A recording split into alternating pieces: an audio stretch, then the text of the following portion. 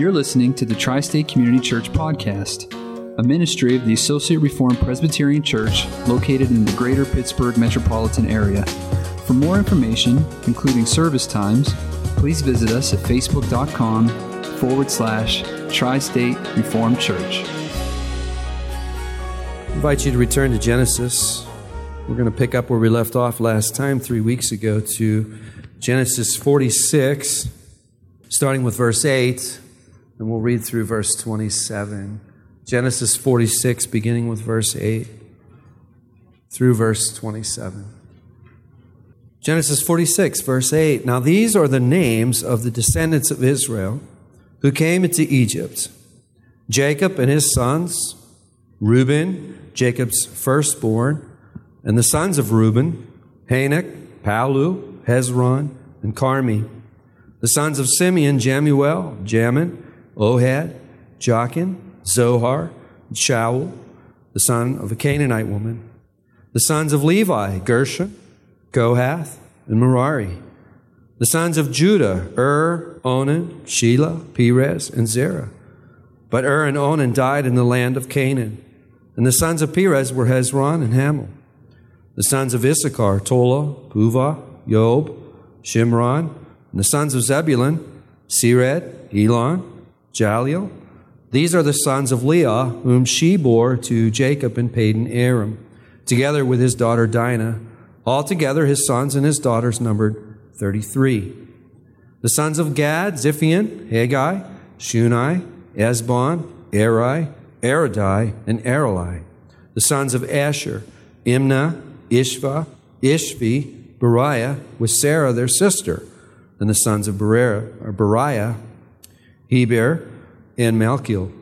These are the sons of Zilpah, whom Laban gave to Leah his daughter, and these she bore to Jacob, 16 persons. The sons of Rachel, Jacob's wife, Joseph and Benjamin. And to Joseph in the land of Egypt were born Manasseh and Ephraim, whom Asenath, the daughter of Potiphar, the priest of On, bore to him. And the sons of Benjamin, Bela, Becher, Ashbel, Gera, Naaman, Ehi, Rosh, Mupim, and Ard. These are the sons of Rachel, who were born to Jacob, 14 persons in all. The sons of Dan, Hushim.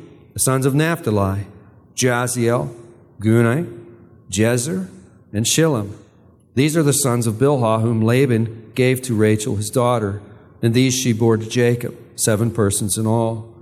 All the persons belonging to Jacob who came into Egypt, who were his own descendants, not including Jacob's sons, wives, were 66 persons in all. And the sons of Joseph, who were born to him in Egypt, were 2. All of the persons of the house of Jacob who came into Egypt were 70. Let us pray. Heavenly Father, we look to you this morning, and we pray, Father, that you would be pleased to bless us as we look to your word, O Father, and as we look to you, O Father. Ultimately, you are our teacher. You are our guide. I pray, Father, you will fill every heart that's gathered here this morning with your Holy Spirit, and teach us, O Father. Teach us collectively. Teach us together, O Father. Instruct us in that which you purpose for us to learn through this passage of Scripture. Oh, Father, we look to you with great anticipation of hearing your voice. We pray these things in Jesus' name.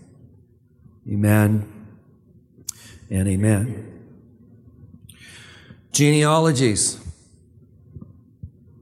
Gotta love them, right? Gotta love them. What do we do with them? Have you ever asked yourself that question?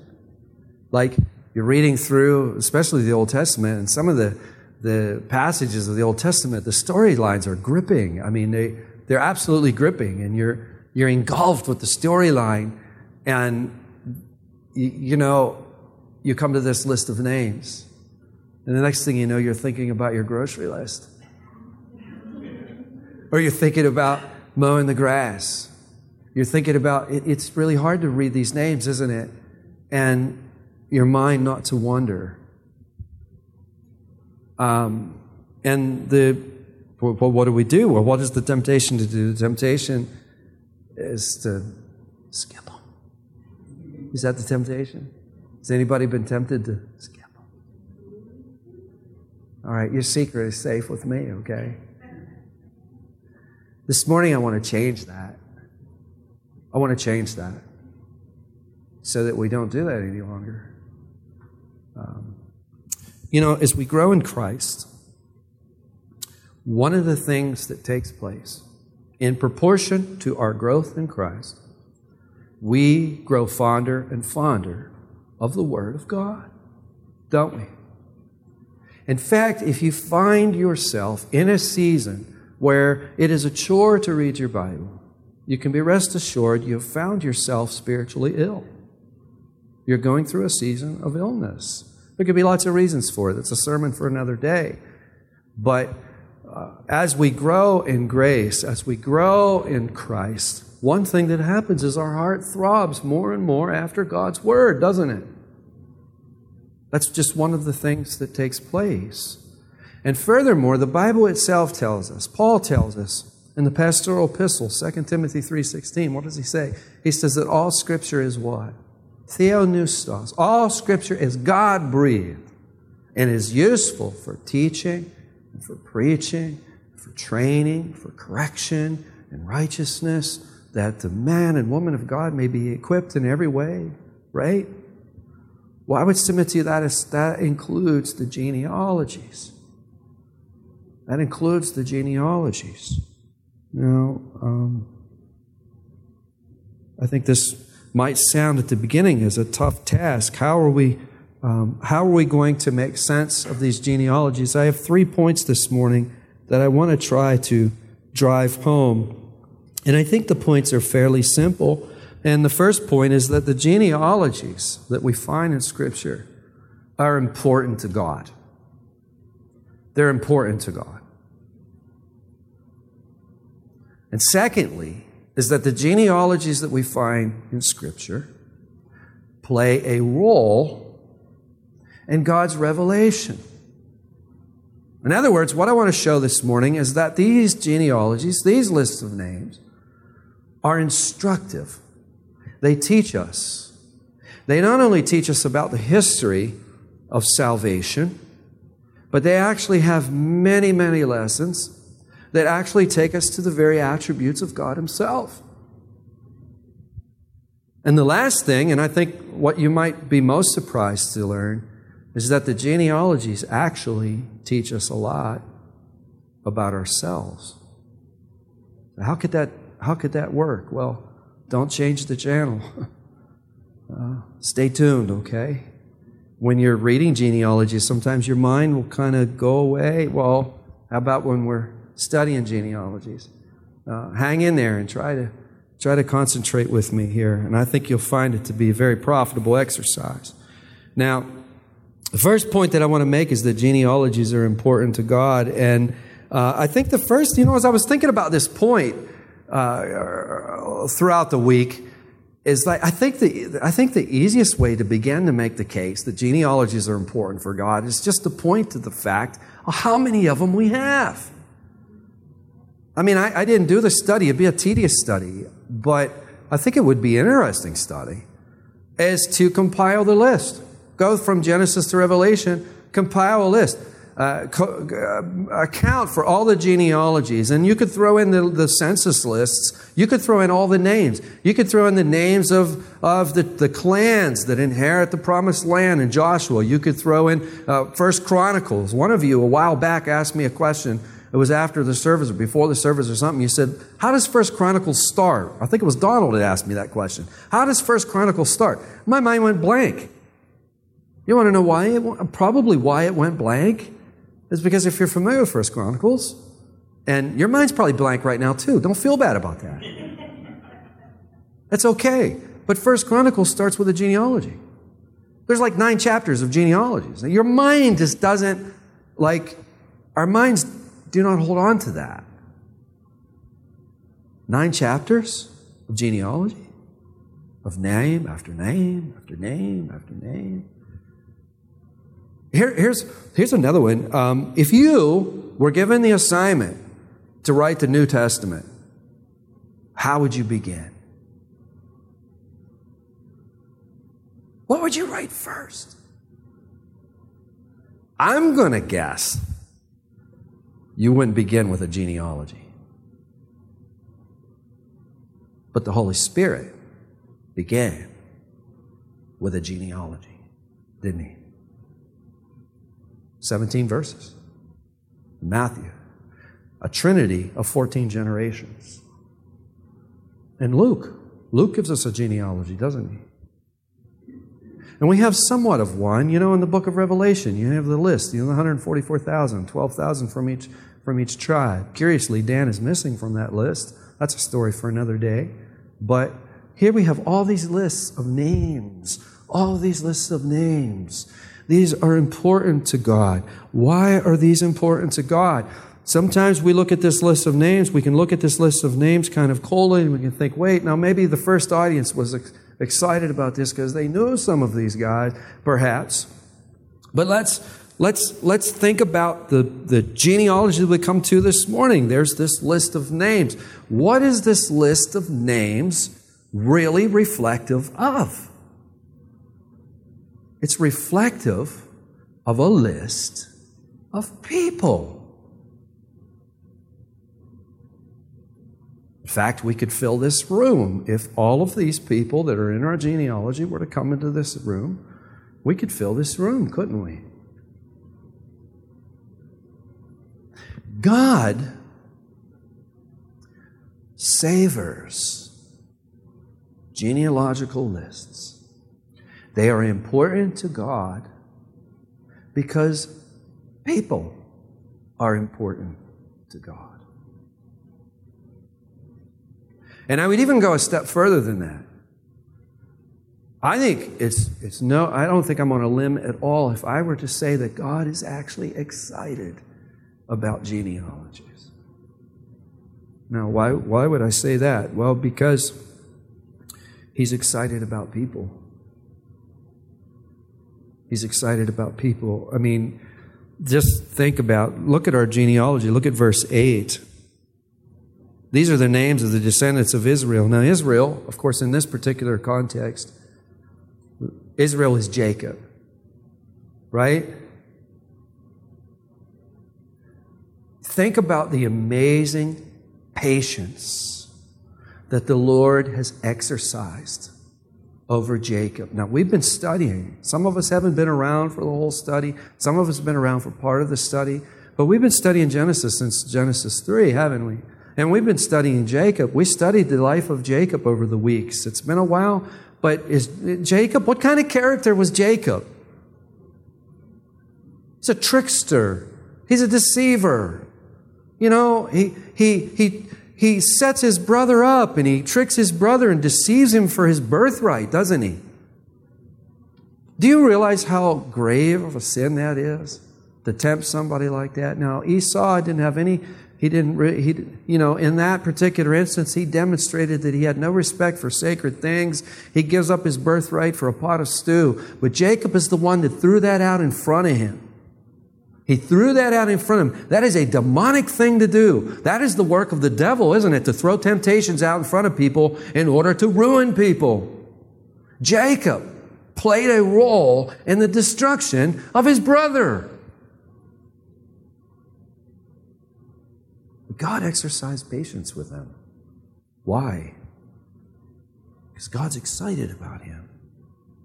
And if you look at the rest, like Reuben, we studied Reuben. Briefly, Reuben has come up. Reuben has an affair with one of his father's wives, doesn't he? How about Simeon and Levi? They go into Shechem and they murder all of those men in Shechem, don't they? What about Judah? Well, when Judah and his brothers, they all conspire, to murder Joseph. They throw him in a pit and they're all talking about murdering him. And it's Judah that says, hey, he sees a caravan of Ishmaelites and the cash register in his mind starts to ring in. And he says, hey, what good is it if we're going to murder him? Let's not be murderers. Let's be human traffickers. Let's sell him off to the Ishmaelites. Then you have that disturbing chapter of Judah and Tamar. You have that. God exercised patience with these guys. And what about the rest of the list? You got Reuben, Simeon, Levi, Judah. You got Dan, Naphtali, Gad, Asher, Issachar, Zebulun, the 10 brothers. They all conspired to sell Joseph off to slavery, and then they lie for 20 years to their father, lie right to his face, to their grieving father. But what have we been studying most recently? What we've been studying most recently is the great patience that God exercises in bringing these men to repentance. That's why I say God is excited about these men. He's excited about these names because they're reflective of people. And I might even add that God is excited about people because He has created people in His image, hasn't He? Every human being has been created in the image of God. You know, God, in Genesis 2, verse 7, He fashions the first human body out of the dust. And then what does He do? We're told that He breathes life into the corpse. Into that corpse of dust, He breathes life into that corpse. We're told in the Hebrew, we're told that He breathes into his nostrils the breath of life. The Greek translation of that verse, interesting enough, says that He breathes into the face. He breathes into the face. It's the breath of life that animates the human race and gives us life. And not only has God created us, but He's created us in His image. So much that the psalmist will say, "What is man that you're mindful of him, or the son of man that you should care for him?" But He has cared for us, hasn't He? You know, I was, at some point over the last 3 weeks, I was waiting for Tammy. Me and Baxter, our little dog, are waiting for Tammy. We're outside of a Walmart, and, you know, she was I seen her coming out, so I wanted to back up, pull out of my spot to go get her and pick her up. And a guy comes out with a shopping cart full of stuff, and there I'm sitting there with my backup lights on, car running, wanting to back up, and he pushes the shopping cart behind me, and he proceeds to begin unloading his groceries into his car. And I mean, he's kind of going like this, you know, and he's looking at me, and he's putting the stuff in the car, and I'm watching him in my rearview mirror, and I'm like, really? Okay. He took his time. He loaded his car up. He goes to the front. He's fooling around in the front seat. He goes back, and finally, I bet it was 10 minutes before he finally moves the shopping cart out of the way. That man was created in the image of God. Believe me, I kept telling myself that. Trying not to say other stuff. But so many times that I have said other stuff. God's excited about people. He's excited about people. And this is one of the reasons, as we're praying about this woman, you know, who's talking about abortion, you know, talking about aborting her child. Do you realize what a crime it is to murder a human being? Whether they're in the womb or they're out of the womb, it is a crime. I'm cautious when I say that. I'll tell you why I'm cautious when I say that. I don't care about the political correctness of it. I could care less about that. I'm cautious when I say that because I've been on both sides of the aisle here. I've ministered to women who have gone through abortions years ago, and I realize the pain that they face. But on the other side of the aisle, it is indeed a crime. That's precisely why they face the pain and the guilt and the grief that they face later many of the times. It's not a small thing to take a human life, because all of human life has been created in the image of God. And human life is something God is very excited about. And because genealogies are a list of human life, in fact, more so, a genealogical list is a list of family. It's a family list. And how does the Father reveal Himself to us? I just gave away the question. He reveals Himself as a father. A father, by definition, is a family man, isn't he? Genealogies are important to God. We could say so much more about that. Let's move on. Genealogies play an important role in God's revelation. It's not always easy to see this. In fact, I will submit to you that it's hard work to see this. But quickly, I want to show you, and I've shown you in previous studies, but I want to show you again a little outline of Genesis. If you will turn with me to Genesis 2:4, you'll see the beginning of that outline. Commentators and interpreters, teachers of the Bible, they refer to this sometimes as a formula. If you look at Genesis 2 and verse 4, there you see these are the generations of the heavens and the earth. Somebody will remember this. We remember this conversation, or remember this. The book of Genesis is divided, not equally, not in terms of prose. It's not an equal division, but there is a division in Genesis, and it surrounds this formula. Namely, these are the generations. We have the generations of the heavens and the earth. And if you turn to chapter 5, you'll see that this is the book of generations of Adam. You see that again, another division. And there's something I want you to see in this. If you look down to verse 4, you see that the days of Adam after he fathered Seth were 800 years, and he had other sons and daughters. Now, what is the significance of this other sons and daughters? It's massive. It's massive. I'll tell you why it's so massive. Because what it tells us is that this is not an exhaustive list. What's so important about that?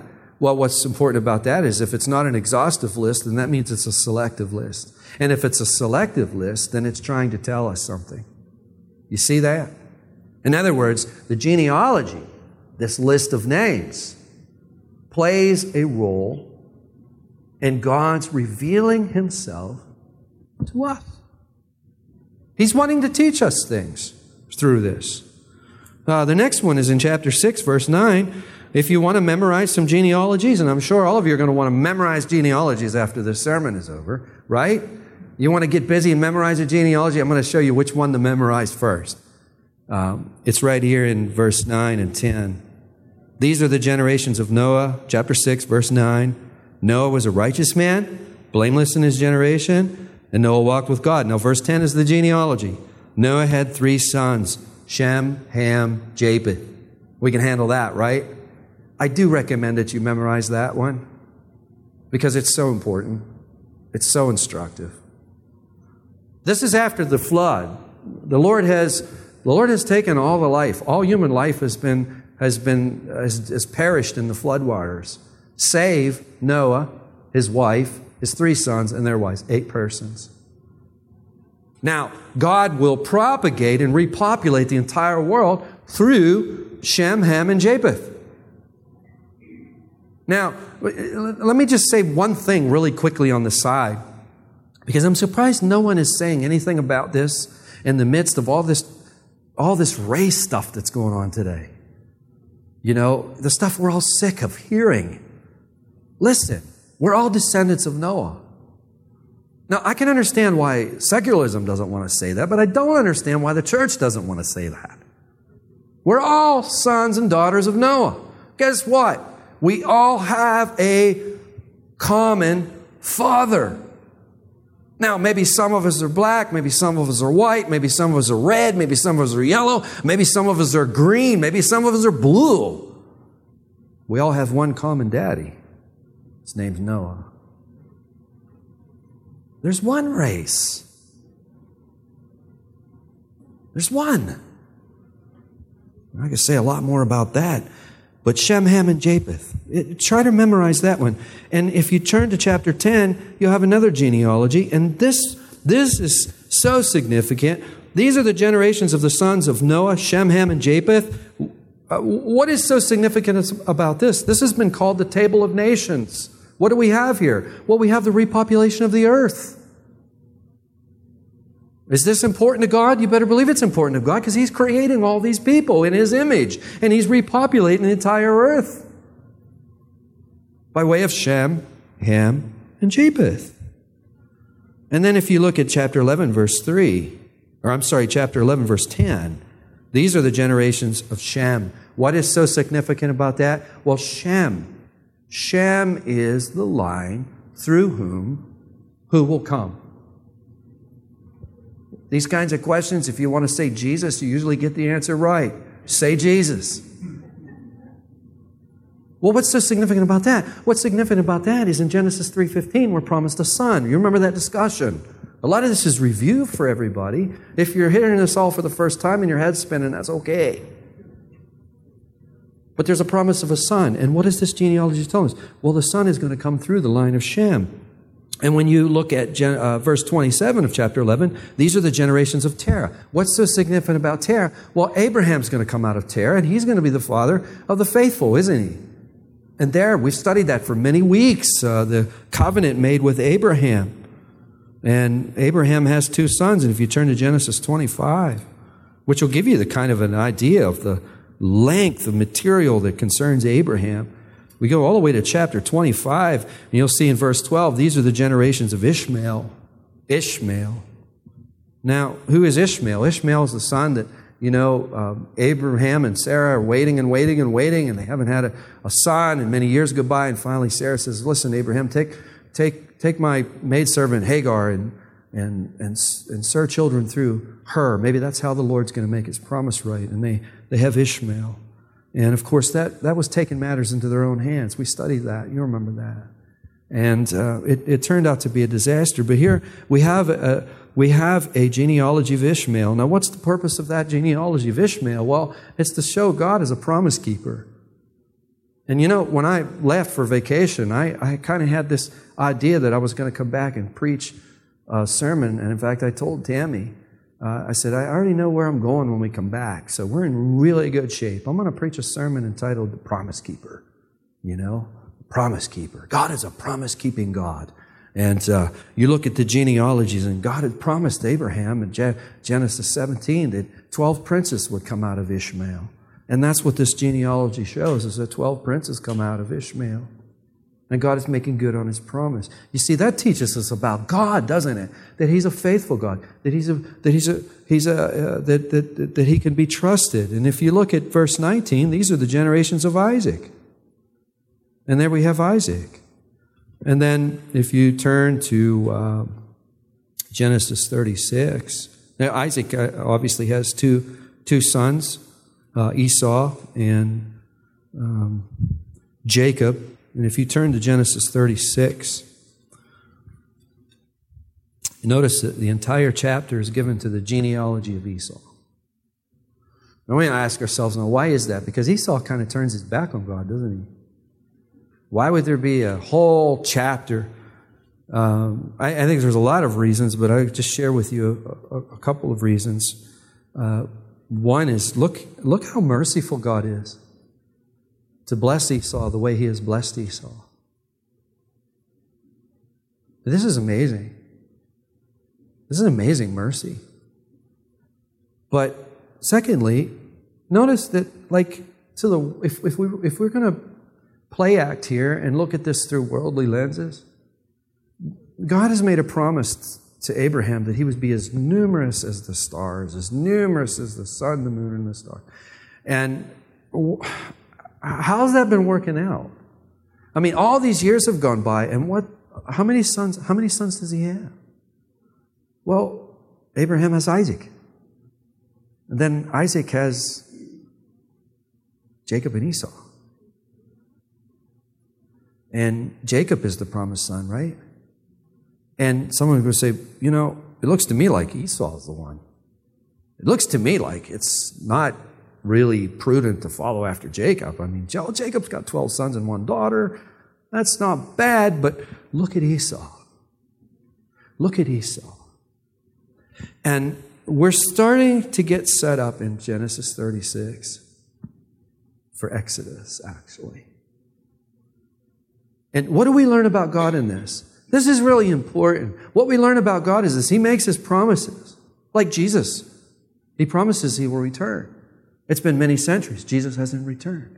Do we need to be worried about that? No, because God has made promises in the past, and he's taken a long time in order to bring those to fruition. Here we see that right here. But if you turn to our scripture text this morning, what do we see happening? Now there are 70. They're going down into Egypt. And there's a promise being made here in verse 3. Genesis 46, verse 3. God says, I am God, the God of your father. He's speaking to Jacob. Do not be afraid to go down to Egypt, for there I will make you into a great nation.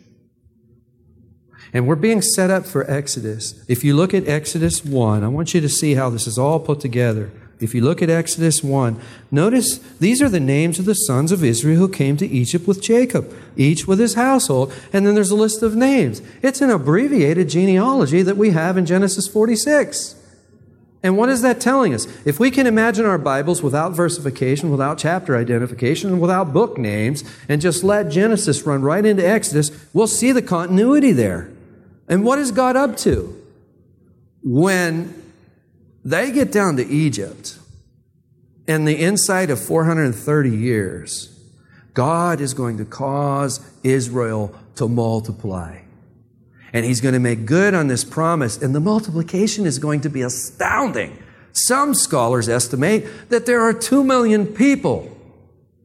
That Israel becomes a nation of 2 million people while they're in Egypt. We learn this from the genealogies.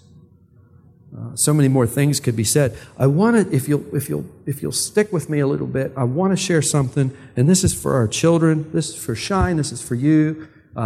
Later, it'd be Isaac and Adeline and all the children in the back. They need to know this. When you go off and you go into the academy, you go off, and if you go to college or you go to university, you may encounter some professors that are very cynical of the Scriptures. In fact, you may encounter some professors that will say something like this: you can't trust the Bible.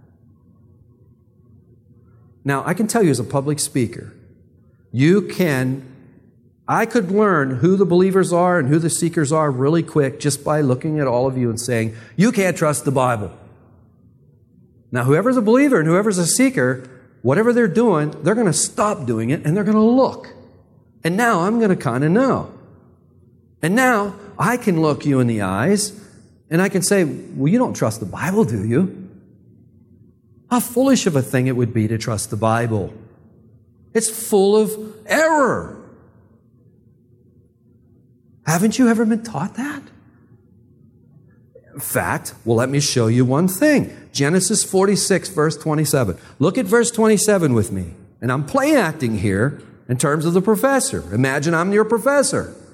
You go to Genesis 46, verse 27, and you look. Look, all of the persons of the house of Jacob who came into Egypt were 70.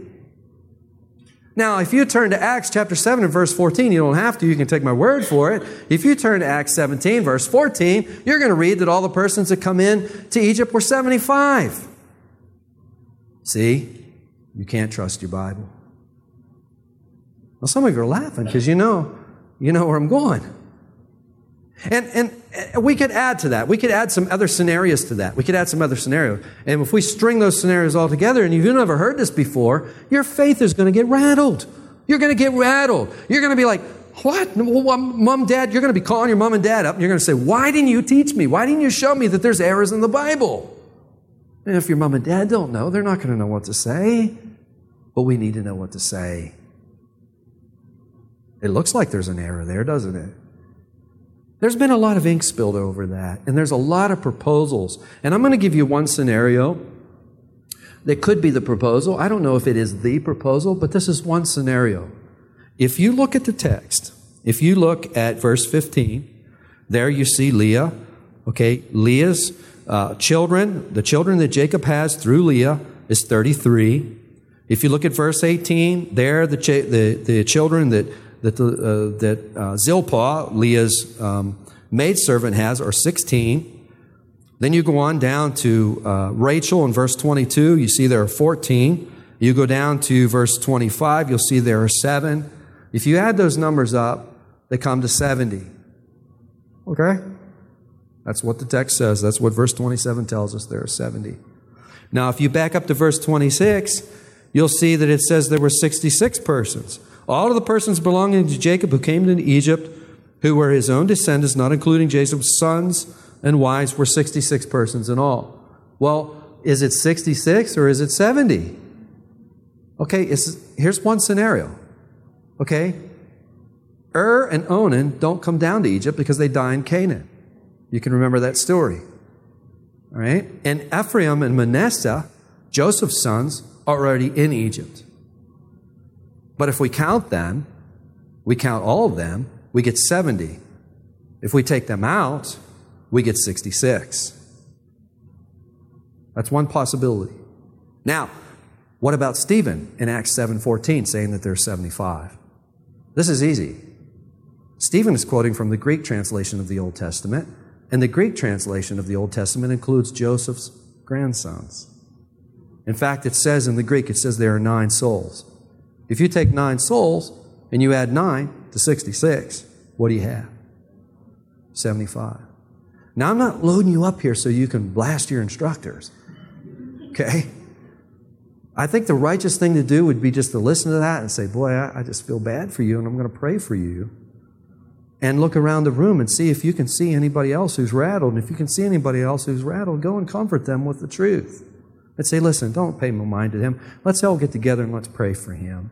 He's lost his way. Here's a proposed, you see, there's proposals. This can be worked out. So don't listen to it. Does that make sense? Now, quickly, let me get to the last one. I told Tammy, I told her Friday night, I said, I got a sermon. In fact, I got 3 sermons. Believe it or not, I have 3 sermons on this genealogy, and I've really kind of already given you 2 of them. I was telling Tammy that, I said, I have a sermon for Sunday, but it's going to be really boring until we get to the 3rd point. And I'm watching you, and I'm amazed that you're like hanging through all this as well as you're hanging through all this. I told her, I said, it's going to be boring. I'm not trying to make it boring. But I think it's going to be boring, but I think it's going to be boring for this reason. And this is my 3rd point. What is the 3rd point? Well, I've said that, listen, God is excited about genealogies, right? Why? Because He is excited about people. Genealogies are reflective of names. And that they have much to teach us. They have much to say to us about God. But the 3rd point that I want to make is that our attitude towards the genealogies may serve to show us something about ourselves spiritually. In other words, our attitude toward the genealogies may teach us a lot about our current spiritual condition. Now, how? God is excited about genealogies. Why? Because God is excited about people.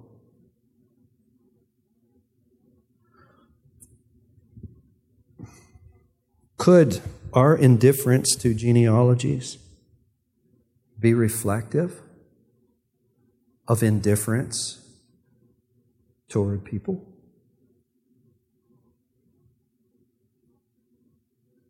Especially people we don't know. I don't know these guys. I can't even pronounce their names. And believe me, when I read those names, I know I'm sure I'm botching them up.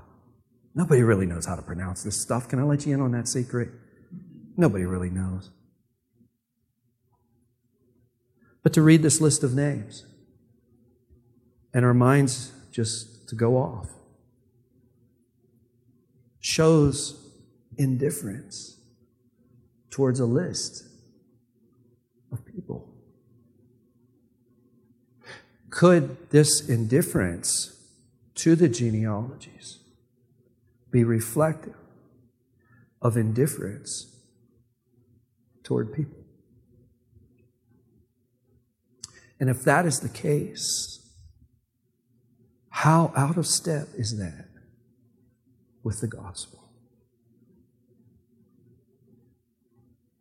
How out of step is that with Christ?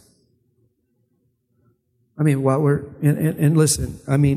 we're fussing about how to get justification by faith right, how we're fussing over getting our ecclesiology right, our churchology, if you will, getting church right, getting worship right, getting soteriology right, getting salvation, getting all these fancy words and fancy names and getting all this theology right. And you know me well enough to know that I'm all excited about all that and I want to get all that right. But how about if we're in this room, we're getting all this stuff right, and we're indifferent towards people we don't know? How out of step with the gospel does that make us? How sickly does that reveal us to be? The Apostle Paul, if I might use his words, say that if we don't have love, even though if we speak in the tongues of men and angels, we're what? A noisy gong and a clanging cymbal. How do we change this? How do we change this? How do we grow in Christ-like love? How do we conquer indifference? I'll give you 4 things. I would suggest you write these down. The first is that Christ loved us while we were so unlovable and unlovely. Listen, that man that delayed me 10 minutes in the Walmart parking lot, the discourtesy that he extended to me, that's nothing. Isn't it? In comparison to the sin that I have committed against our Lord. You're staring at a really unlovely man. I am a very unlovely and unlovable character. If God were to extract His grace from me in 2 seconds, I will be a demonic man. And it is to this demonic man that the Lord Jesus came to me in love. That's the game changer. Has He come to you in love? Irregardless of your past, we all have a past. Has He come to you in His love? And has He exercised the patience with you? I would submit that He's exercising the same patience with us that He exercised with Jacob. We learn that out of the genealogy. Let's try reading this genealogy again. Let's try it this way. Let's go about it this way. These are the names of the descendants of Israel who came into Egypt. The descendants of Israel. This is our family. They came into Egypt. Jacob.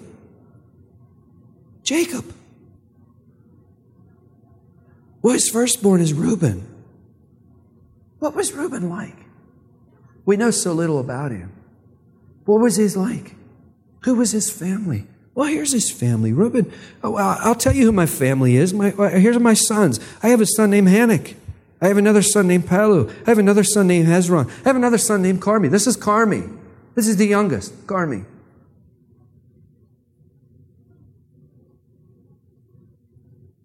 I don't know about the spiritual condition of every one of these individuals, but I think I can say that we're going to meet them in eternity. And these are people that we're going to be with for all eternity in Christ. That makes them our brothers and sisters in the Lord, doesn't it? Really unlovely people until the Lord went after them and shared His grace upon them. Kind of a lot like us, right? Bunch of unlovely bunch. You might say, well, talk for yourself, Rick. Well, I will. I have been. Secondly, we give ourselves to wholly love the Lord and to love Him for His beauty, His excellence, His glory, and His majesty. Notice what I say there. I get this from Jonathan Edwards. We're not loving the Lord because He has given us a wonderful station in life. We're not loving the Lord because He has given us a husband or a wife, or He's given us children, or He's given us anything. We're loving the Lord because He is beautiful. We're loving the Lord because He is glorious. We're loving the Lord because He is excellent. We're loving the Lord because He is majestic. Give yourself to that love. Give yourself wholly to that love of God. And reflect, thirdly, reflect often on the great patience that the Lord has extended to us and to all people. And lastly, I'm going to leave you with this. You'll be happy to know that I'm almost done. Reflect on the motives of Christ. What do I mean by the motives of Christ? This will flesh it out for you. This is a little book entitled The Valley of Vision. Some of you are familiar with it. It's a book of prayers from pastors from hundreds of years ago. And in one of them, it's entitled Love. And he starts out, he says, Lord Jesus, he says, give me to love Thee, to embrace Thee, though I once took lust and sin in my arms. Thou didst love me before I loved Thee. What is he saying? He's saying that you loved me, Lord, before I loved you.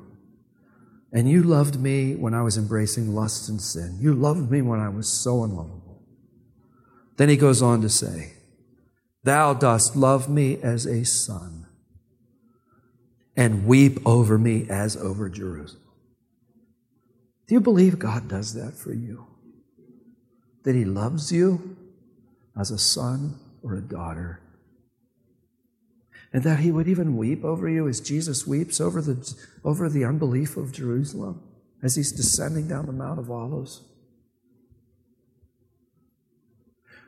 Here's the motives I'm talking about. Love brought thee from heaven to earth. Why did he come? Because of love. Love brought thee from the earth to the cross. Love brought thee from the cross to the grave. Love caused thee to be weary, hungry, tempted, scorned, scourged, buffeted, spat upon, crucified, and pierced. Love led thee to bow thy head in death. This love is not intermittent, meaning it doesn't work some of the time, it doesn't work other of the time. This love is not intermittent. It's not cold. It's not changeable. And it does not cease or abate for all my enmity.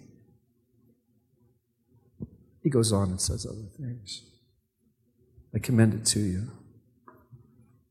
These are the motives behind the Lord. And it's a motive of love to come and fetch us.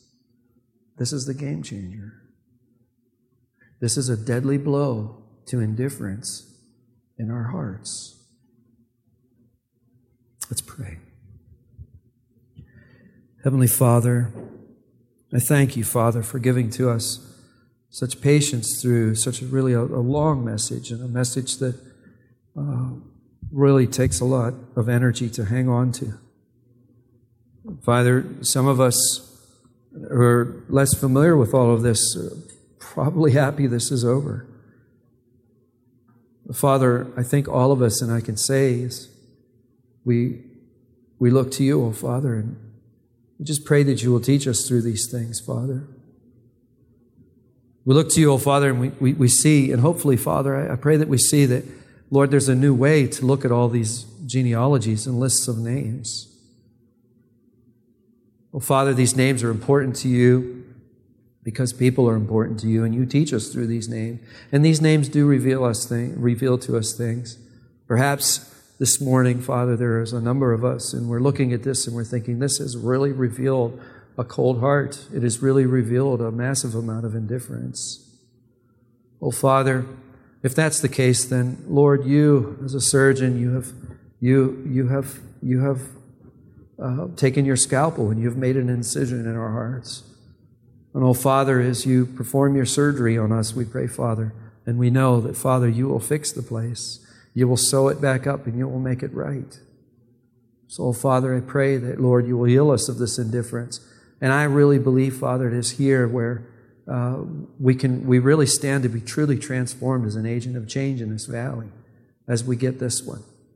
Oh, Father, help us, oh Lord, to overcome indifference and coldness towards people.